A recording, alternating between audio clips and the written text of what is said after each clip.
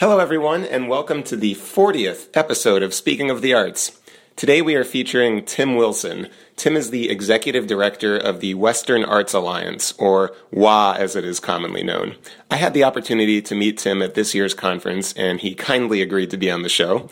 We talk about all sorts of things, including the pros and cons of the exhibition hall model, new ideas for how to improve the overall conference experience that WA is trying to create, and where Tim sees the future of the conference headed. I learned a lot speaking with Tim, and I hope you find this as insightful as I did. Thank you guys for your continued support, and now please enjoy my conversation with Tim. Tim, welcome to the show.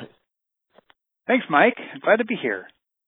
Yeah, I appreciate you taking the time. It was really nice to meet you. I think this was the first time I met you, actually, at this year's WA conference in Las Vegas. And I'm really I'm so excited to hear from you, particularly about the state of the annual booking conference, and in particular, sort of what the overall experience for the conference is that the conference strives to provide for attendees. Mm-hmm.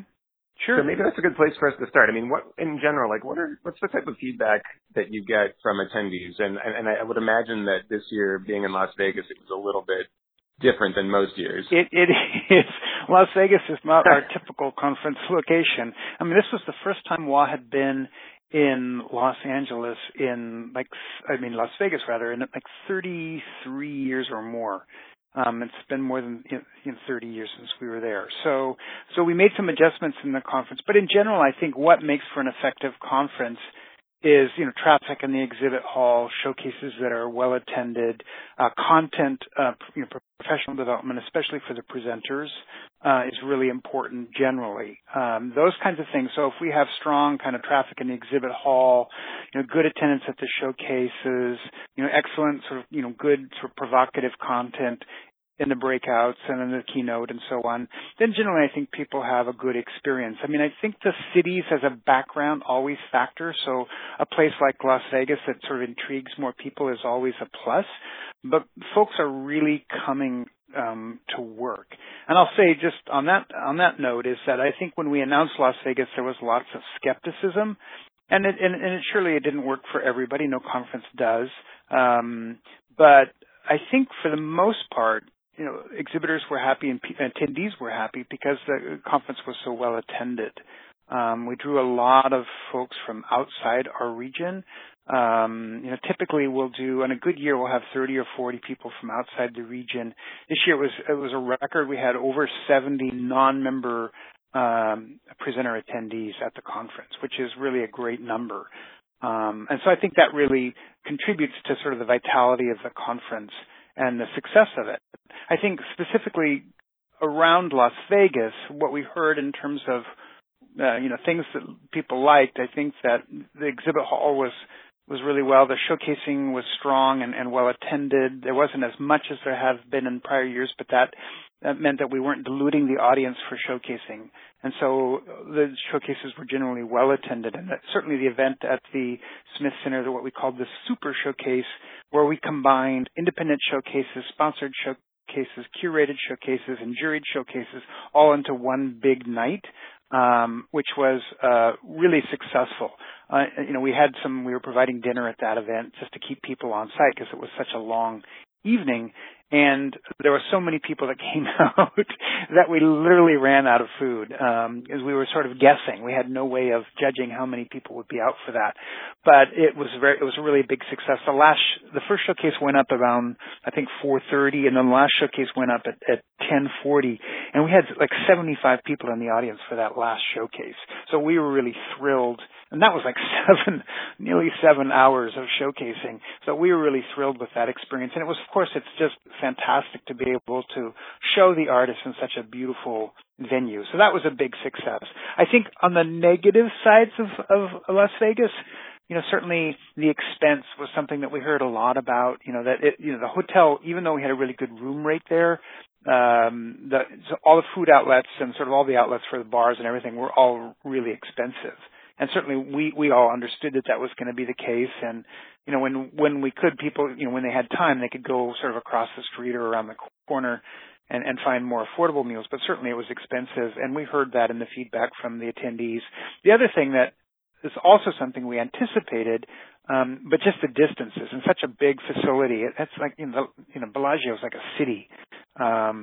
And so there was lots of long distances to cover to get back and forth between the hotel towers and the breakouts and so on. Going over to it was really great to go over to the O Theater for the opening plenary, but that was on the far side of the hotel complex, so that was a hike too. So I think we heard that in terms of those are the two main points in terms of negative issues that people had.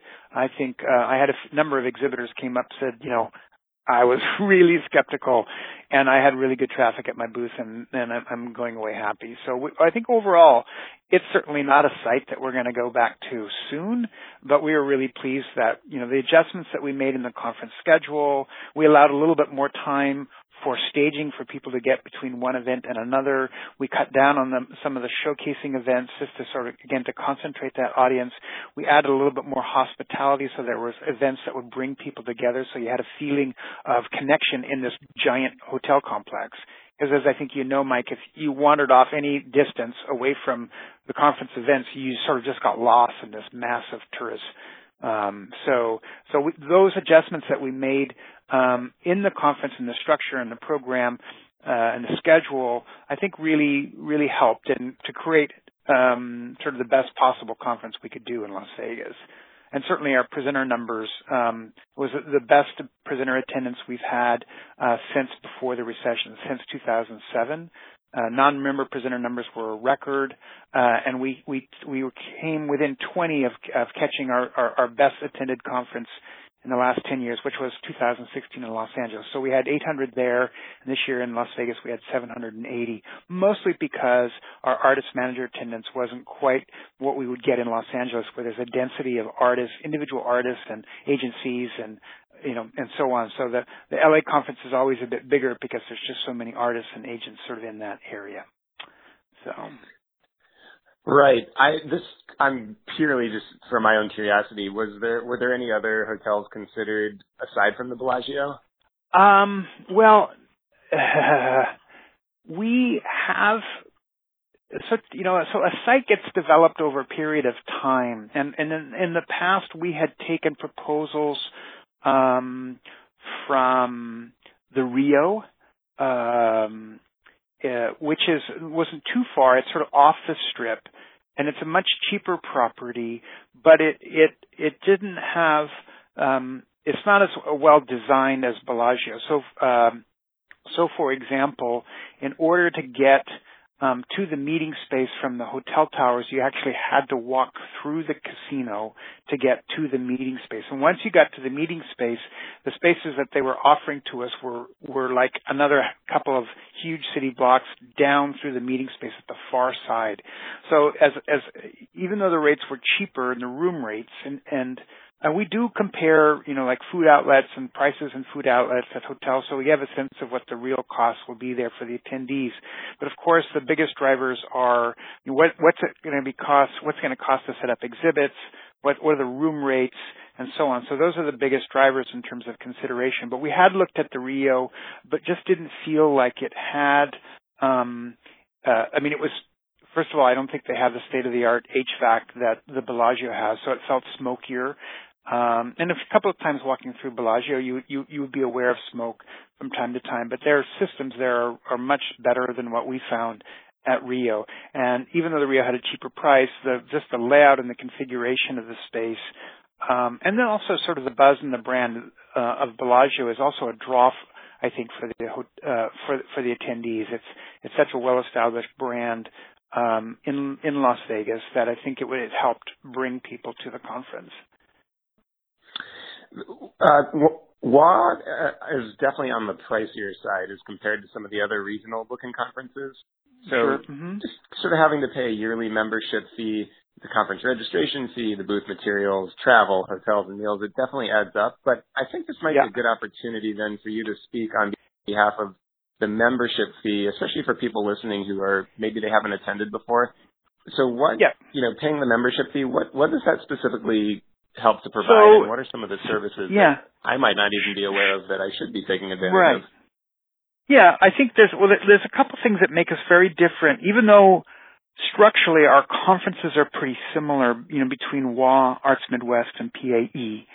But Arts Midwest and PAE are conferences that are organized by quasi-public agencies.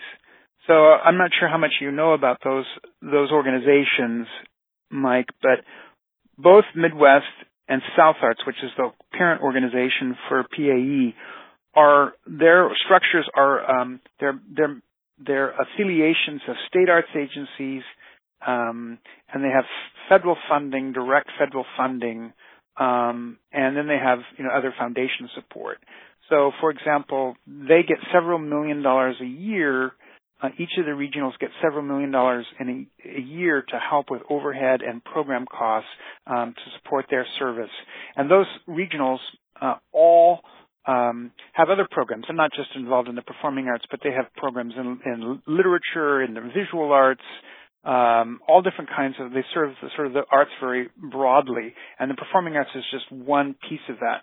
So because they have that federal support and state support for their programs, they're not membership-based organizations. So WA is closer structurally to APAP as a membership organization than it is to the regionals, the other two regionals. But and years ago, this is going back way before my time, but WESTAF, which is the regional that serves the Western United States, just like Midwest serves the Midwest, WESTAF actually had its own conference. So originally they had their own conference, but WA predated it. WA is older than the regionals. And so when they started their conference, it never did as well, and the WA conference eventually grew, and eventually WESTAF just stopped doing their convening and then sent people to WA because we were already more established at that point. So that's the structural difference. So we have a very modest amount of federal support for the conference, really modest. In the vicinity, our annual grant from the NEA to support our program has been anywhere from $10,000 to $15,000 in recent years, whereas the other regionals are getting hundreds of thousands of dollars to support their programs directly from the endowment. So that's a big difference. So we rely on membership to help offset some of our overhead costs to deliver the conference and our other programs. Now going back to service, so we compile directories of who's doing what. That's something that you can call on. I'm not sure if members really or listeners know about this, but if you're a member, you actually can sort of call on staff, and we can do a custom sort of query. So, for example, if you have a dance company and you need a proscenium stage that's with a certain size, and in certain states, you're doing a routing, we can actually do a custom query, and so we can sort of download all that information and send it to you essentially at no cost. As a way of, so that kind of ability to kind of slice and dice some of our data to help you prospect for a routing or for a project is something that we do for our members. So that's one thing. We do a lot of work in terms of professional development. We have a number of webinars that we do throughout the year. We've worked really closely with NAPAMA in the last few years. And we did a series of webinars the last couple of years called Getting Past the Inbox, and those, as any member of WA or any member of NAPAMA as a partner to us can sort of participate in those sessions for free. So we had a three-part series actually it was three-part series two years in a row on just best practices in email marketing and how to sort of design kind of your subject line and the structure of your email sort of to get past people's spam filters and all that. We retained a firm out of Northern California that does this kind of work specifically, and so those were kinds of programs that we do that sort of members can take advantage of, or constituents out there that sort of may be interested. Some of those programs are only available to members, and others are available to sort of anyone sort of in the performing arts. So it really depends. We have a number of programs within the membership that help cultivate particular areas. So, for example, Conexiones helps to connect folks that are interested in working with Latino artists or audiences. So if you've got a project, then the Conexiones group is a great way to sort of learn about what's the best way to connect with those artists or audiences. It can help you develop kind of relationships within Latino arts professionals at WA. There's a lot of good content that they're developing for that constituent group, so that you can sort of participate and sort of find out what's going on. They're actually doing research about who Latino programming. In fact, in the next week or two, we're going to launch a presenter survey just to look at what presenters are doing with Latino programming.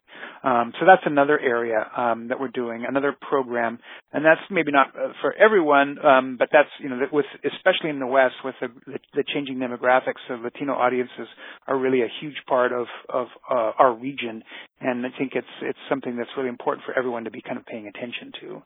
So there's just a few items, a few things that we do. So professional development, research, data that we can make available to our members as a benefit of membership.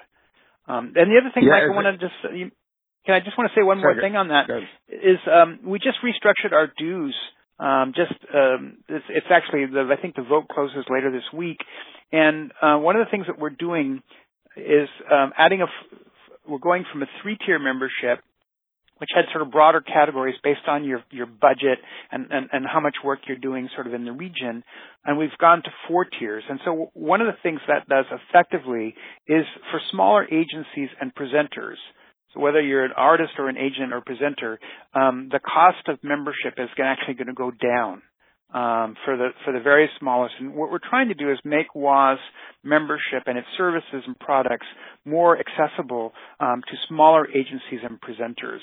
So it's not a huge decrease, but I think it's like $75 decrease in dues, and it's really there to encourage smaller agencies to sort of participate and be a part of WA. That's really good to know about. And some of the services that you mentioned earlier as a current member, that is good for me to know about personally. I'm particularly interested in the webinar on email marketing that you mentioned. Is that something I could go onto the website and find? Or is that... You know what? I think you can. It's so we had a really funky system, and I think we used, so this is maybe getting too technical, but the short answer is yes. And Mike, I can send you a link if you want to post it up as part of the webinar. We use Adobe Connect, which is an Adobe webinar platform, and so you have to essentially you can watch a recording of those videos of those webinars sort of online, and I can send you the link so that those can be accessible to your listeners. That's perfect. That'd be really great. I'll put it up on the show notes and people can check it out. So I have a question for you about the registration process for new exhibiting members, or I would say newer members. Some conferences do a lottery system. Some sort of do a first come, first serve, and I'm speaking specifically about the placement in the exhibition hall. But WA is set up so it favors members who have been around much longer. Can you talk a little bit about that? I'm kind of curious why it's set up that way. Well, it was set up that way for 2 reasons. One, to encourage membership. So it's a benefit of membership that you get a preferred placement. And then over time, obviously, it also is there to incent loyalty.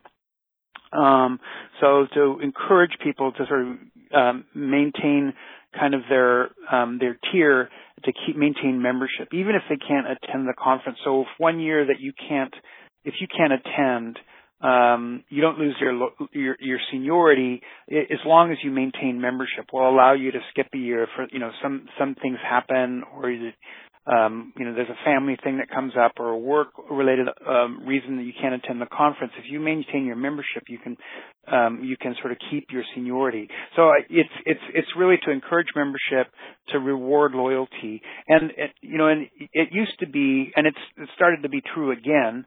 But it used to be that exhibit space, we never had enough exhibit space for demand. So there was always far more demand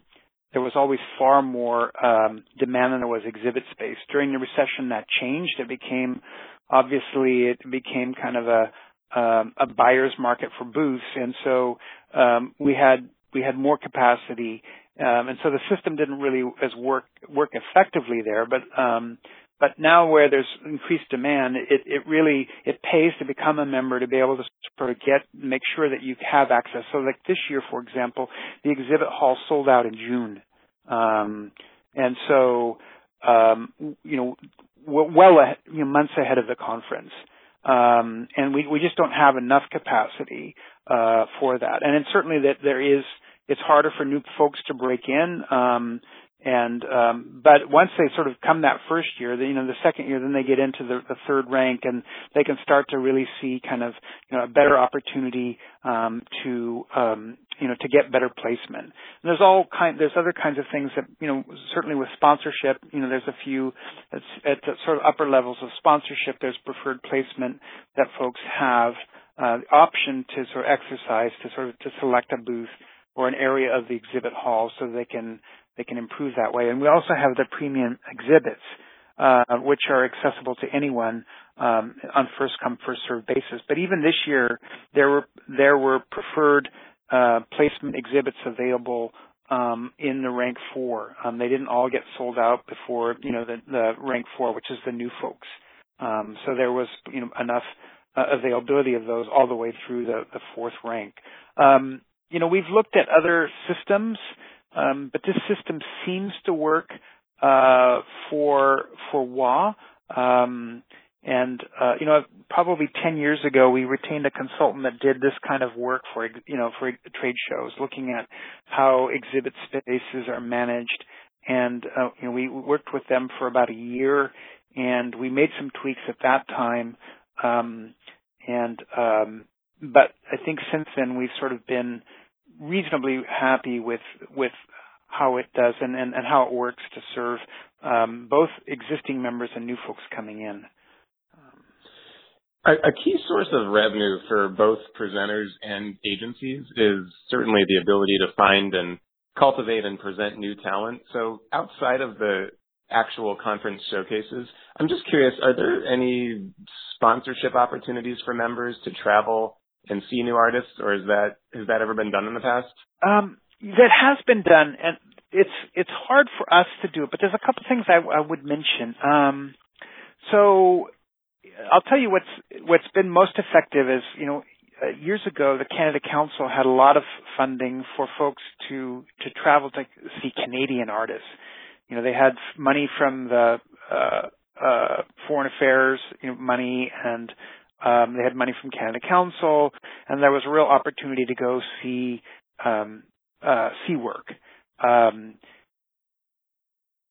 Anymore, there's still some international money out there for presenters to go see work, but there's nothing really domestically in the United States. There's no funding for that in the United States. Arts Presenters has done a little bit of like that. They have a travel fund that presenters can apply to, but we've never had that kind of funding. Their budget is many, many times greater than ours. We've never had that kind of funding to be able to support presenters going to see work. So there isn't anything quite like that now anywhere, to my knowledge, in the United States. There are opportunities, I think. For example, a few years ago, WA had some funding. We took a small delegation of, I think, 6 artists and managers to China and to exhibit at the Shanghai Performing Arts Fair, which is one of the bigger international markets in China. And so we took a small delegation over then, and it's something that we've wanted to do again. But that's really done. We had some support from the NEA for that project, and we can't do a lot of folks, but we would create some sort of opportunity to do that. And again, I think in the future, one of the things we're working on right now is to create a fund which would allow WA to have a presence at the key international art markets around the world. So we're working with Arts Midwest basically on a plan. It's all in a planning stage at this point, so that we would collectively like WA and Arts Midwest would have a presence at, say, WOMEX or the Shanghai Performing Arts Fair or CINARS in Montreal, so that we could help get sort of our artists and agents into those key international markets. And I'll tell you just a little bit how that might work, because this is how, again, this is a concept. There wouldn't be much support, but WA essentially would co-op a booth space. So we would sort of take on the price of a couple of exhibits there, so we have enough space for a larger group, and then you would be responsible for your own registration, so you wouldn't have to buy a booth at WOMEX or CINARS or Shanghai, but you could come under our umbrella and then participate in the conference. So you'd still have to get yourself there, but the cost of participation would be greatly reduced. And it would be kind of a self-select in. I mean, we would have a limit of, a certain number of people that could participate just because of the capacity of the booth. But anybody that wanted to try it could sort of participate in that. And I hope by next year, Mike, we have more information about that program. We're excited about the opportunity. We know there's a lot of traction around CINARS and WOMEX and Shanghai and some of the other, APAM in Australia. There's another market that's sort of pretty busy. There's a couple of in Latin America that are, I think, worth kind of paying attention to. So we're in the process of kind of planning and sort of figuring out which markets seem to have kind of be the best opportunity for U.S. artists and agents, but that's something that we hope to roll out in the next year or so. Oh, definitely keep me posted on that. It sounds like a really good opportunity. So at the conferences, like all the other agents and agencies, of course, I'm keeping my artists at the forefront of everything I do and looking for opportunities for them. And each year there's presenter network meetings that take place where people get together and they're able to share their notes and interests within their network so they can try and drum up support for routing opportunities. But I'm just curious, I mean, has there ever been any discussion about those meetings being opened up a little bit more so maybe agents could be in on them so we can make sure that nothing is getting lost in translation? We have discussed things sort of like that, but the presenters push back, as you can imagine. They push back pretty hard because I think there's, as you know, there's a lot of there's many steps and a lot of process that has to happen between kind of initial inquiry, even before an expression of interest. And so presenters feel really guarded about sort of their internal process. And some of that may be to do, like, how does this artist fit in this series that I'm doing or this season that I'm working on? And some of it has to do is, can I get a routing? Can I convince the presenter, 200 miles away or 500 miles away, on the other side of the state to sort of come in on this project with me? And so they have to sort of kind of come to their own decision about is this right for them, and then they have to sort of convince their peers. And that process can be, I think, kind of fragile.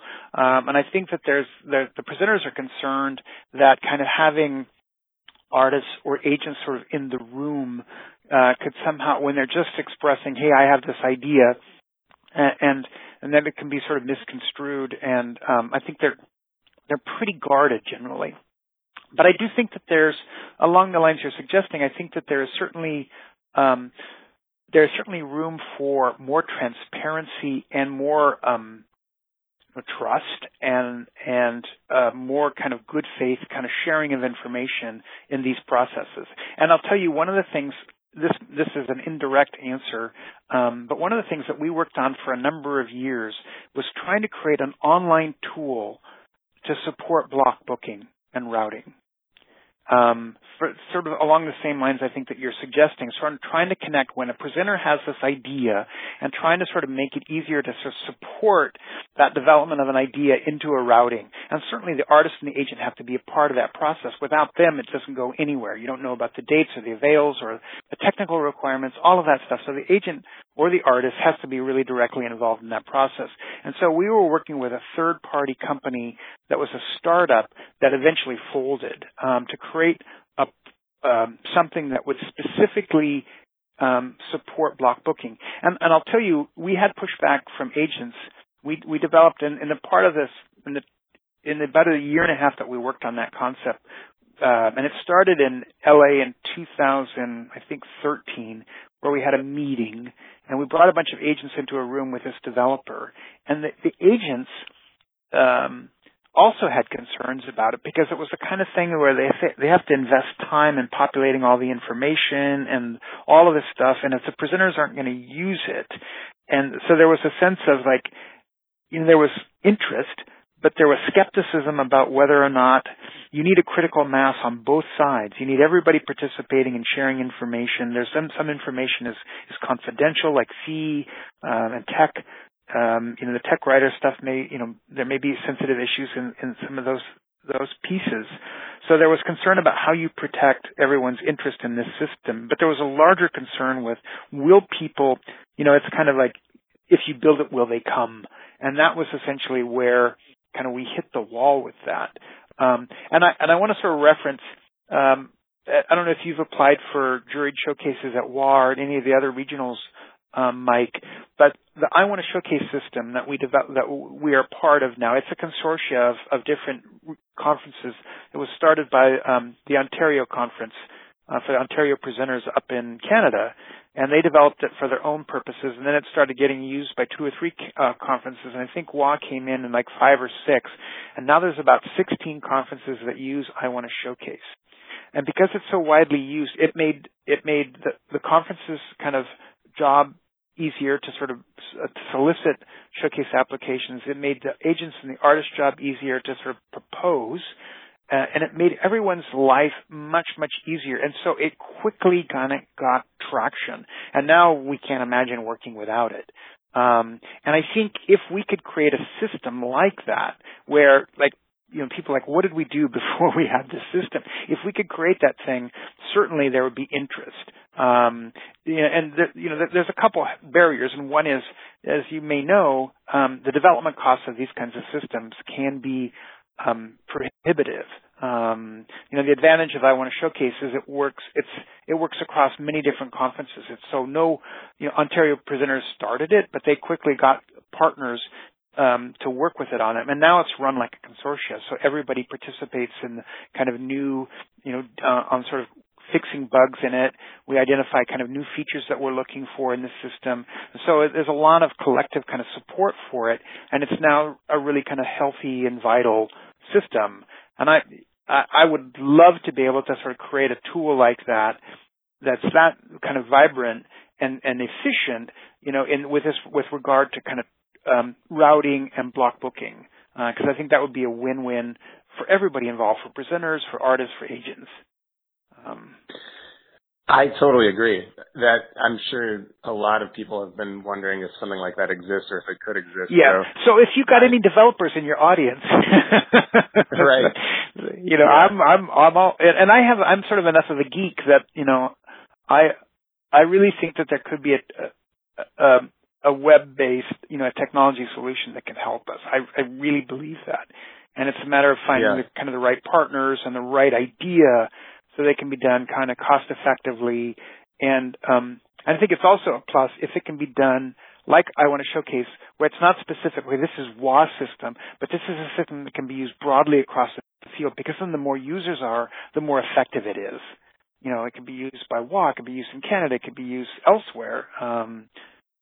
So anyway, I'll get off my high horse on that. No, you have me captivated, because I thought about that a lot. Well, going back to the experience at the conference, then if it's not possible to kind of have those meetings be a little bit more open, then what about, could there be opportunities for separate sessions that agencies lead, especially when, for example, I'm working with another agency and we're co-booking a project? Would be helpful to have that time specified to have presenters come and listen to us talk about the project, so we don't have to, so multiple agencies aren't pitching the same show, and presenters don't have to feel like, oh yeah, I've already spoken to so-and-so about that. And I think that's a really interesting idea, and we've been talking about, it's not quite the same thing, but I like sort of where you're going with this idea. And that is a couple of years ago, we started thinking about creating what we call an enhanced pitch session. So like right now we do those little 2 minutes of speed leads, which are 2 minutes where basically presenters are sitting in a room, and there's 3 rooms divided by topics. So family-friendly, affordable excellence, and sort of new to WA.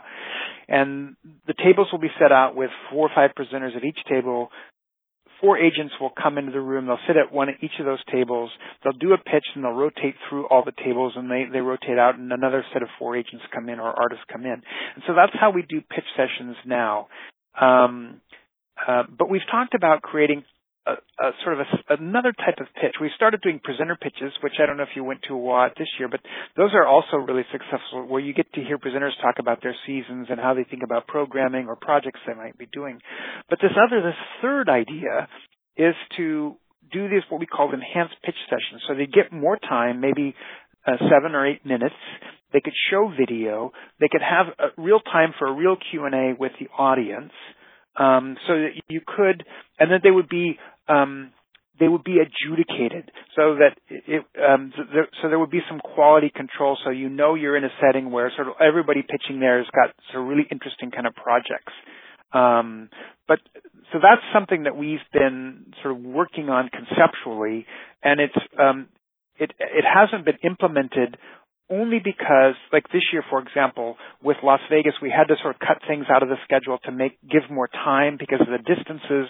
So it was really difficult to kind of work it in for this year. We haven't found a schedule, a year where we can sort of, we can move something else aside and create a space for this kind of, because we'd need I think you'd need at least an hour, maybe like 75 minutes to do this well. And then we'd have a process for reviewing kind of submissions, and I think it could be a really exciting new addition because it's a little bit deeper and a little bit richer, and certainly that type of structure of pitch session and the enhanced pitch session could work with what you're talking about, where you've got a joint project with another agency that you could bring in and propose, and have both agents or an artist there to be there to sort of say, this is what we're doing. But I think it's yes, because here's what, just on your point, I really believe that these types of activities, the pitch sessions and the things that connect people, where they get to learn about a project that they may not otherwise know, because the exhibit hall, I think, is less and less effective at discovery.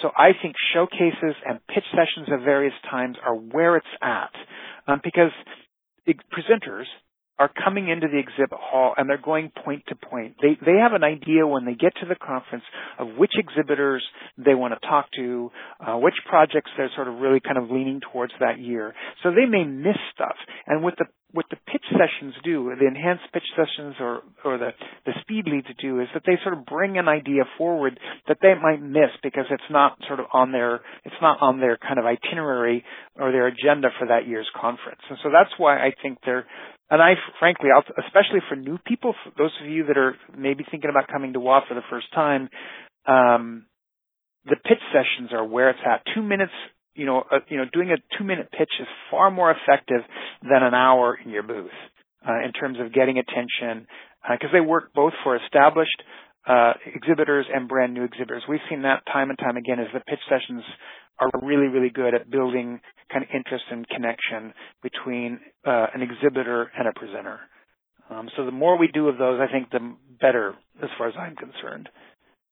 Right, and that's sort of it, because everybody who's been going to the conferences for a while, doesn't matter if it's WA or PAE or Arts Midwest or APAP, the most effective way to get the most bang for your buck is, of course, to set up meetings in advance and you have your schedule ready to go before you get there.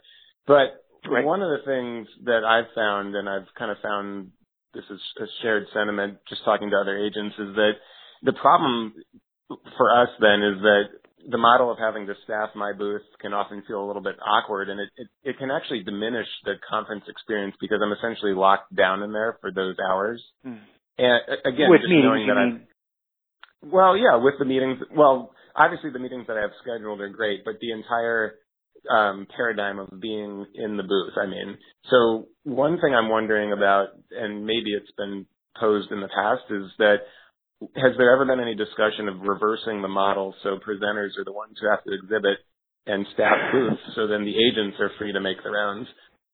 It's been mentioned, but it's just not going to work. I mean, there's no financial incentive for presenters.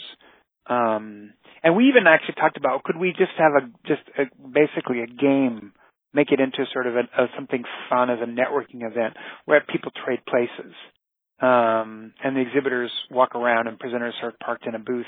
And everything we did when we tested that with presenters on the conference committee and presenters on the board, that they just said, hell no. I mean, nobody, any presenter that we talked to just said no, they wouldn't really have the patience kind of to do that.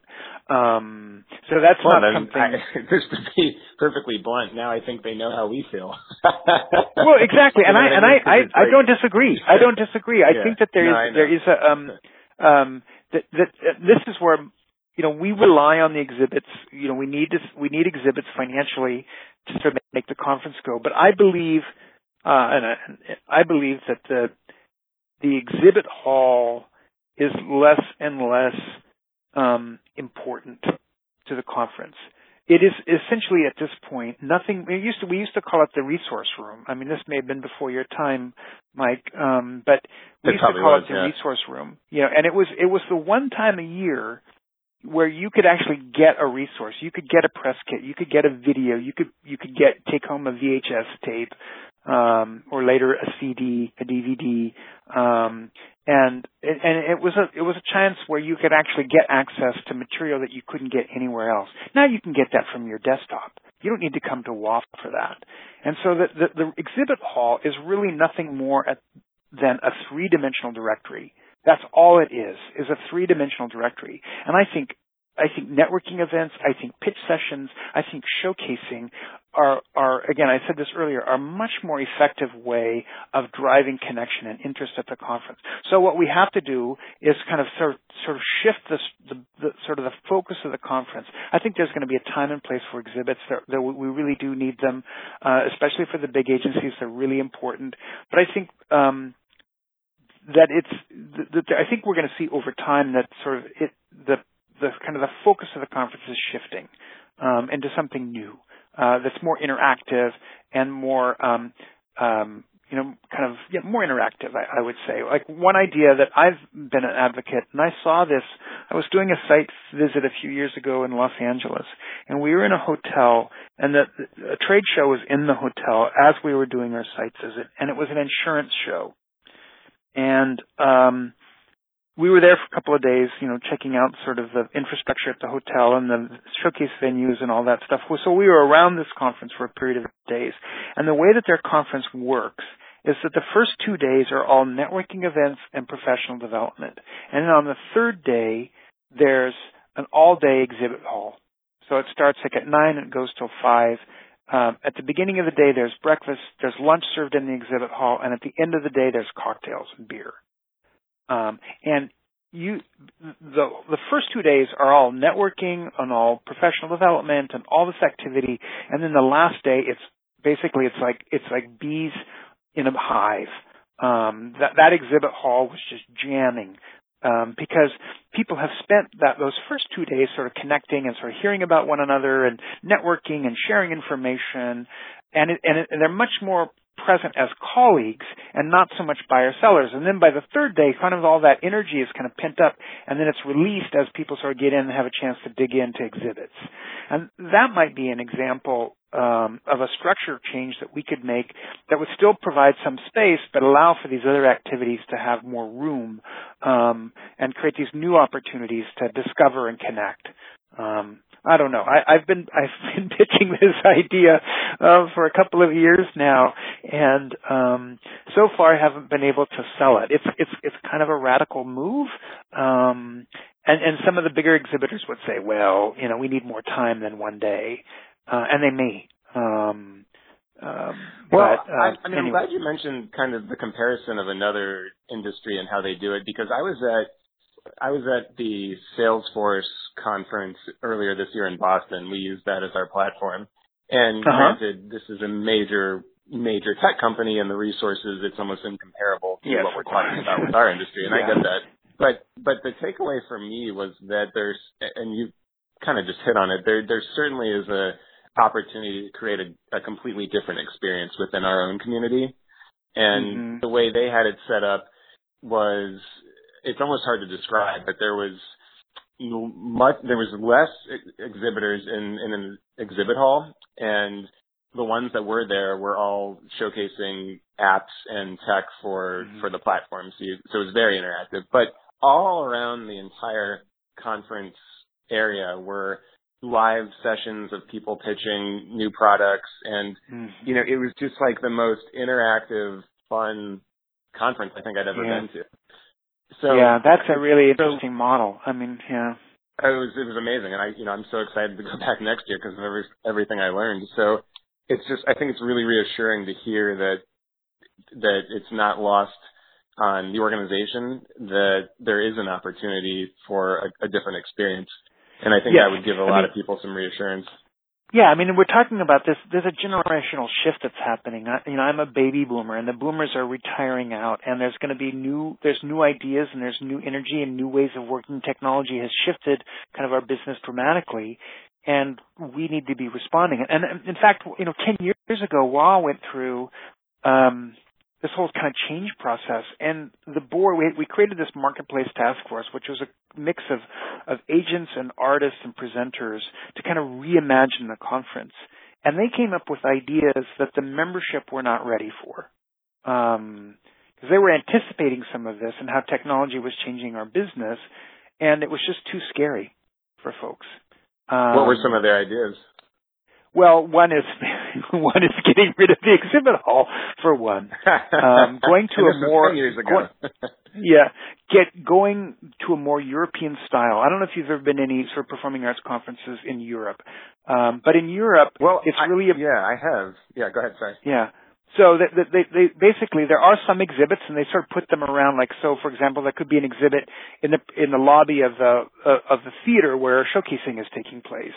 And so exhibits, sort of like what you were describing, there's all this kind of activity, there's sales, there's pitches, there's all this work that's happening sort of in and around the conference. There's not a trade show kind of component per se. There's exhibits, but it isn't a trade show. They're sort of incidental to the sort of core activities of the conference. And so that was kind of the model that we were coming up with, is something where there's still a place for exhibits, but there isn't a trade show component to it. And one of the things this does is it really frees us up, and it means that we can go places that we can't go now, because right now we need an exhibit hall that can accommodate 170 to 200 exhibits. And there's not many places where we can do that.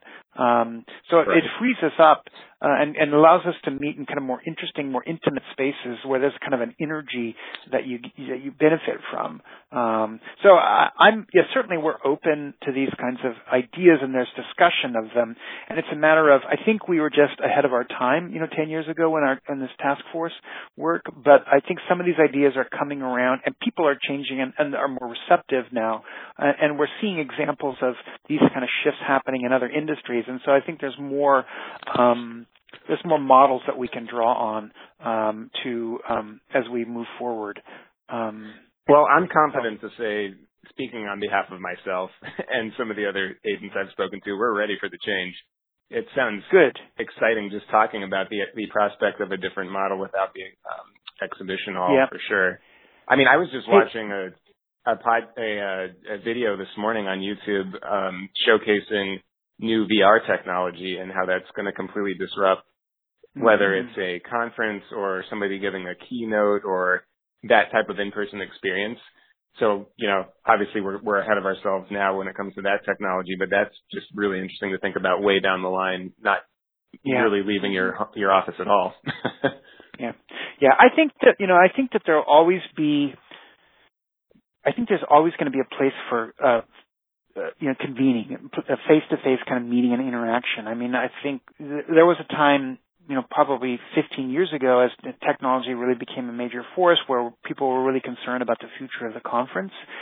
And I think that's it's certainly the way we convene and how we convene and where is changing. But I think the need to sort of get together to have that kind of personal interaction is more important than ever. And I think examples, like look at South by Southwest. South by Southwest grew from a music festival and kind of a market into this major new media conference. And the biggest aspect now of South by is not the original kind of music network, it's the new media piece of it, which is huge. Thousands and thousands of people coming in there just for that. And these are all people who are working in the latest technology and on the internet, and there's still value and need to sort of come together where they can interact and share ideas and bounce ideas off of one another. So I think that value of convening is, even with technology, is not going to go away. It's just going to change sort of the purpose of our meetings and why we come together. Right. And that's just it too. I mean, if there was an opportunity at the conference where I don't feel like I've only got my 30-minute slot with my presenter that I'm meeting with, and I need to make sure I cover all my pitches, but I actually had an opportunity outside of that to talk about some of the issues that you and I are talking about right now, and bigger routing opportunities and just things that would help me, be more valuable to the presenter on behalf of my artist. Yep. It kind of feels like unless you do meetings outside of the conference, meaning you have a dinner meeting or whatever where you have more time, you don't really get to talk about those things at the conference itself, so to speak. Exactly. Yeah, I'm there. I'm going to switch over to my handset real quick just because my headset's running out of battery. It's beeping in my ears saying that it's low. So hang on one sec. Yep. All right. You there? Yeah, I'm here. I was actually going to say, you covered a lot in some of the things I was hoping to talk about. So, and I really appreciate your time today, Tim. If you kind of think about the next 3 to 5 years, especially as we've touched on some of these things for the future, what do you see? Where do you see the conference kind of headed in that short term, and then maybe where do you see it headed long term in things that are being discussed? Well, it's hard for me to comment long term because I hope to be retiring in the midterm. I've been telling the board but I'm just getting to know you. Yeah, I've got about 3 or 4 more years left. But I think in the next few years, there's a couple things. I think we really want to be focusing on how can we shift the conference culture along these lines that we've been talking about, so that, because right now, presenters go in and they feel awkward in the exhibit hall, and exhibitors really kind of reasonably resent that, and sort of breaking down this kind of buyer-seller. So it's really more about how we can connect around these artists and how we can animate our communities in this work. And I think that's what everybody's there for. They believe in their artists, they believe in the series that they're programming, and sort of trying to break down this kind of trade show component. I think that's something that we want to be working on. And some of that may be sort of changing the way that we convene, shifting the focus away from the exhibit hall, creating more of these kind of interactive kind of opportunities and points of connection and discovery at the conference. That's where it's at in the next few years. I also think that we're really working on issues of, because the demographics of the West are changing so much, we really need to make ourselves relevant as our communities change. So we need to be more reflective of the communities that we serve. So that's more, culturally diverse, ethnically diverse. So there's a place for everybody. Because if this just becomes about white European sort of culture, we're dead in the water as the communities change around us. So we need to be responding to communities and how they're changing here in the West. So those are 2 areas I think that we're excited to be working on, and looking forward to sort of digging into those. And there's challenges. It's not going to be easy, but we think that there's really good work to be done here. Yes, absolutely. Hearing you talk about some of these things really has me thinking about what could be done, and more importantly, it's exciting to think about some of these changes aren't that drastic, but creating the opportunity and the experience that you're talking about, trying to get away somewhat from the exhibition hall model, I think is really encouraging, and it's really nice to hear that that's sort of at the forefront of what you're talking about. Yes, absolutely. Yeah. Well, that's great. Well, I think this might be a good stopping point for now. I have a feeling that we might have to do a part 2 on this. Maybe we could do a part 2 after we get through we go through the gauntlet of APAC this year. Yeah, that'd be great. I'd be happy really to do it again. Pause for discussion. Yeah, I would be happy to, Mike.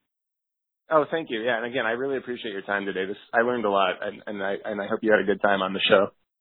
I did. Thanks very much, and appreciate the opportunity to speak with you and with your listeners. Thanks so much. Good to talk, Tim. Have a great day. You too. Bye. Bye.